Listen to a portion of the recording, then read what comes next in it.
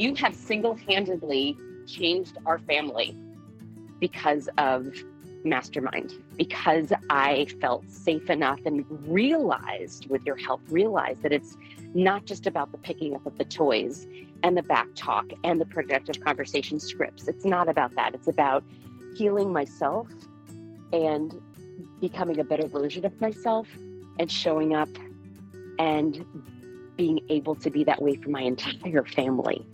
I really credit you with doing something that I literally have not been able to do with countless therapists and all the journaling and all the thinking and all the meditating and all the things.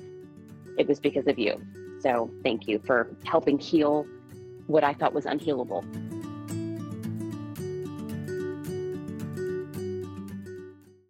Hey, podcast listeners, if you happen to have a strong-willed kid who is kind of pushing every one of your buttons lately, I have a resource for you. I made you guys a free guide where you're going to get some tools and tips and strategies to quickly get on the road to creating a happier household. I know you're pulling your hair out. I wanted to make you something so you could start getting some quick wins and building some momentum. So if you want to grab your copy, just go to mastermindparenting.com/free guide, and I hope you enjoy it. My name is Randy Rubenstein, and welcome to the Mastermind Parenting Podcast, where we believe when your thoughts grow, the conversations in your home flow. Well, hi guys. In this episode, I want to talk about parenting your other kids, like your non-strong-willed ones. I want to speak to this because I was having a conversation with someone who has a strong-willed kid, as most people I know do have at least one, especially people that are called to listen to my podcast or join my membership community and work with me. And we were talking about, like the other kid that flies under the radar. And just how often we can be so focused, the whole family is focused on the strong-willed ones, because there's that saying, you're only as happy as your unhappiest child. So most of us jump into trying to fix and happy up our unhappiest child. And as a result, the entire balance of the family can be skewed and off, because it's like we just get tunnel vision for happying up that child. I think it's interesting. I just was listening to an interview with Dr. Kristen Neff, and she's a professor at the University of Texas in Austin, and she was talking about a concept called empathetic resonance, and it all of a sudden explained why we go into fix-it mode. It's because we are, as humans, empathetically resonant with other people, especially with other people that we love and are in deep relationships with. So for a parent and a child, that's why we take on their emotions. So when we have these strong-willed kids who just kind of seem like they're just angry, and there's, something going on with them. They've got some kind of big unregulated emotion inside, or they've had a crummy day, and they don't have the coping skills to feel better or to deal with whatever is, upsetting them on the inside. That's why they act that way on the outside. So usually, all those lovely behaviors that we deal with, it's really just lacking skills. Like they're trying to get a need met, but they're lacking skills. So when they show up with all these big emotions, we take that on. Like we match their vibe, right? And we do it unconsciously, because that's how we're designed as humans, to be empathetically resonant. And so what do we unconsciously do? We jump into fix-it mode. We want to happy them up. We want to fix it. And because we want to feel better. Ultimately, yes, we want our child to feel better, but we also want to feel better. So it's easy to get tunnel vision to wanting, in terms of wanting to feel better yourself, right? Like you want to feel like I'm putting my all into this family, and this unhappiest member is not setting the tone. So you jump into that, and before you know it, you have neglected lots of the other needs of the family accidentally. So I just wanted to kind of bring this to your attention because the first step in any type of change is awareness. You got to be aware of the issue. And I know for me, a lot of times, as soon as I become aware of something, I'm like, oh, that is totally the deal. And I immediately jump into not doing that anymore, or just being more aware of it. And when I find myself doing it, quickly shifting gears, or putting words to, oh, I'm doing it again. Listen, there's a lot of members in this family, and we're going here for dinner. If that's not where you want to go for dinner, then you have an option. We can come up with another option for you to stay home, for you to go and stay at Mimi and Papa's house, for me to call and hire a babysitter. The other 4 members of this family would like to go to this restaurant. So, a lot of times these strong-willed kids, it's like they act like these little Napoleons, and they want to choose everything. And then you have your other kids going, what about me? Don't I have an opinion that matters? And so, we'll find ourselves a lot of times tiptoeing and walking on eggshells around these kids because nobody wants to upset and unleash the beast. But it really does create such an imbalance of power. And the funny thing is that the more Napoleonic these kids act, the more they actually don't want to be that power hungry person. They actually want mom and dad to step into that pack leadership, and they want more balance in the family. And they also, they want the spotlight off of them, even though they act like they really want the spotlight on them, and they're going to dig their heels and constantly, demand that they get their way. The truth is, all kids feel safer in the world when there is a calm adult pack leader in charge who's saying, yeah, we're not doing it that way. I get that you really were in the mood for that. And let's talk about when we can make that happen. And the other 4 members of this family have voted on this.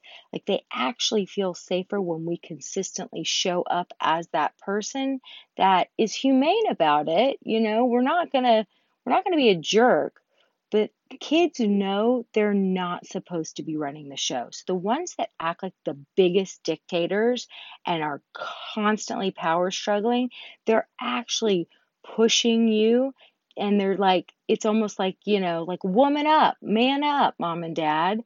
Like, I'm 5, or I'm 13, or I'm 16. Like, I'm still a kid. I'm not supposed to be the puppet master here. And you guys are not supposed to be walking on eggshells. Like, I'm just unregulated inside my body and feeling terrible. And that's why I'm acting this way on the outside. Like, if they could put words to what's going on, this is what it would be. And it helps me to feel more grounded and safe in the world when you show up with calm, assertive pack leadership and stop dancing around me like a circus monkey. So they don't know that they're feeling that way, but that is what's going on. So when you consistently show up, looking at what are the needs of the other family members and how you guys work as a team, and one person doesn't get their way all the time, or doesn't get their opinion listened to 85% of the time, and the other 15% is split between the other family members. That throws the balance off, and it doesn't make kids feel safe. It also feels incredibly unfair to your other child, okay? These strong-willed kids, they secretly, subconsciously wish they could fly under the radar a little bit more, but they're feeling such strong, intense emotions on the inside. That's why they act that way on the outside. That's the whole misery loves company. Like, really, all you people are happy and y'all don't have sensitive nervous systems and you're not feeling the world's overstimulating, in your bodies? Well, guess what? I do. And I'm going to act on the outside the way I feel on the inside, and I'm going to put my vibe out there and bring you guys in to match it. Well, that doesn't feel good for anyone, right? And it certainly doesn't feel good um, for your other kids that aren't strong-willed, who aren't having a hard time regulating their emotions. And now all of a sudden they've got to live their life based on the demands of this other child. So it's an interesting role we have to play as adults in terms of really establishing limits, establishing rules, establishing the way we operate as a family. We come from a place of kindness. We speak to each other with these types of words, and this is what it looks like. And when you're feeling out of control in your body, this is what you do. This is your calm down corner, or this is your space that you can go to and provide that safe space for yourself to get yourself back together, and then come and rejoin us when you feel better. And if you need help developing some of those skills, I'm here to do that with you. And you guys, remember, this is the long game. This doesn't happen overnight. This is an ongoing conversation. And so we're going to be having this conversation often and often and often. But your other kids, they hear you showing up this way. They see it. You're modeling, right? This sense of assertiveness, this sense of calm leadership. You're bringing some humor into the situation. And they stop feeling like their needs are being left unmet. And they stop feeling that resentment that can, they can harbor all this resentment on the inside. Because think about it. When you're looking at your sibling and you're like, why are you guys constantly doing what he wants to do when he's acting like such a jerk? Like, I'm over here doing the right thing and nobody's saying, hey, what restaurant do you want to go to? Like, that can harbor a lot of resentment in our non-strong-willed kids. And so I just want to bring some awareness to that. And if you find yourself doing this, or you have done it, don't beat yourself up, because that's why I explain the I want to say emotional resonance, but it's really empathetic resonance. I think it's actually empathic resonance, but whatever, you guys get the gist. Taking on the feelings of other people that you deeply care about. And so we just want to remember that it doesn't feel good for anyone when we're walking on eggshells around our strong-willed kid. It doesn't work. You're not going to avoid the meltdown or the conflict. The meltdown or the conflict is always going to come, as long as those skills are lacking, and especially if they feel like they have the power and control in the family, and that's causing them to feel even more unsteady and ungrounded, and it just doesn't feel good for anyone. So I want to remind you guys, I know I put it out here on the podcast, my sibling fighting tool, but I want you to remember, when you're dealing with siblings that fight and bicker and argue a lot, you're not going to always intervene. You really have to choose your battles and understand when it's just not your business. But if it gets aggressive, violent, in words, like if it's emotional abuse or physical abuse, where one child is seriously like emotionally abusing another child or putting their hands on them, that's when you intervene. And you're always going to go victim first. So whoever is, if it's clear who's being, one kid gets hit, then you're not going to the hitter, you're going to the one who just got hit. You're going victim first. We're focused on the healing, not the hurting.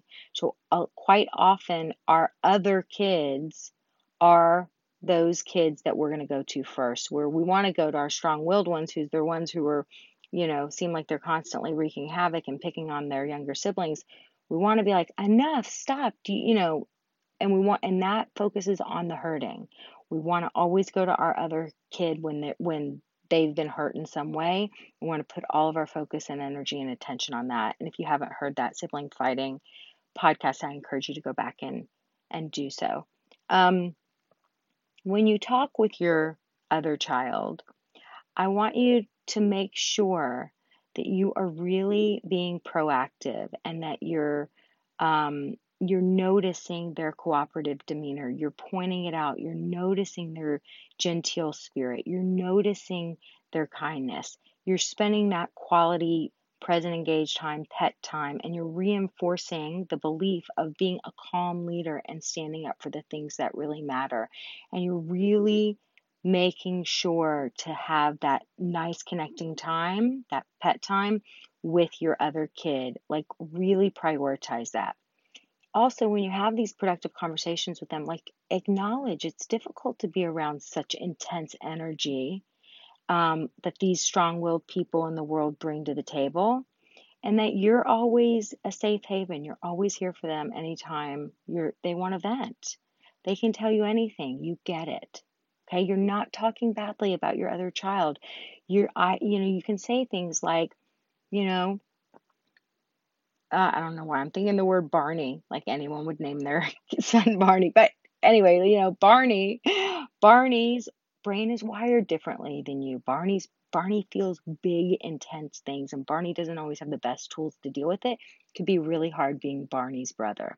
And we're all here to support him and to help him learn those skills. And it's really hard. It's really challenging. And I get it. He's wired different. We're all wired differently in this family. And having someone who's wired this way, especially when you're wired in such a kind of, you're a chiller, it can be difficult. It can be frustrating. It can be challenging. And I want you to know I'm here for you, and I get that. If you're allowing your strong-willed kid to hijack your household, remember, guys, you're doing everyone a disservice, and you're all going to suffer, because the strong-willed kid, the other kid, you, your marriage, all of you suffer if this is the situation in your household. You want to create a happier household. PAC leadership training is essential. If you don't know how to get there on your own, reach out to me. Please reach out to me. We are shaping humans, you guys. And when you are a strong-willed kid, or when you're a sibling of a strong-willed kid, and there's constant tension and friction in your household, it literally affects your developing brain. And it's crucial to get to a better place. So that's what I got for you guys. And I hope you have a great week. Hey, podcast listeners, if you identify with having a strong-willed kid and you're ready to start taking action, because enough is enough. It's enough walking around on eggshells constantly and getting all those mumbled one-word answers based on their irritable mood every day in the car after school. Go ahead and download the free resource that I made for you to start taking action immediately and creating a happier household. It's mastermindparenting.com/free guide to start taking action today.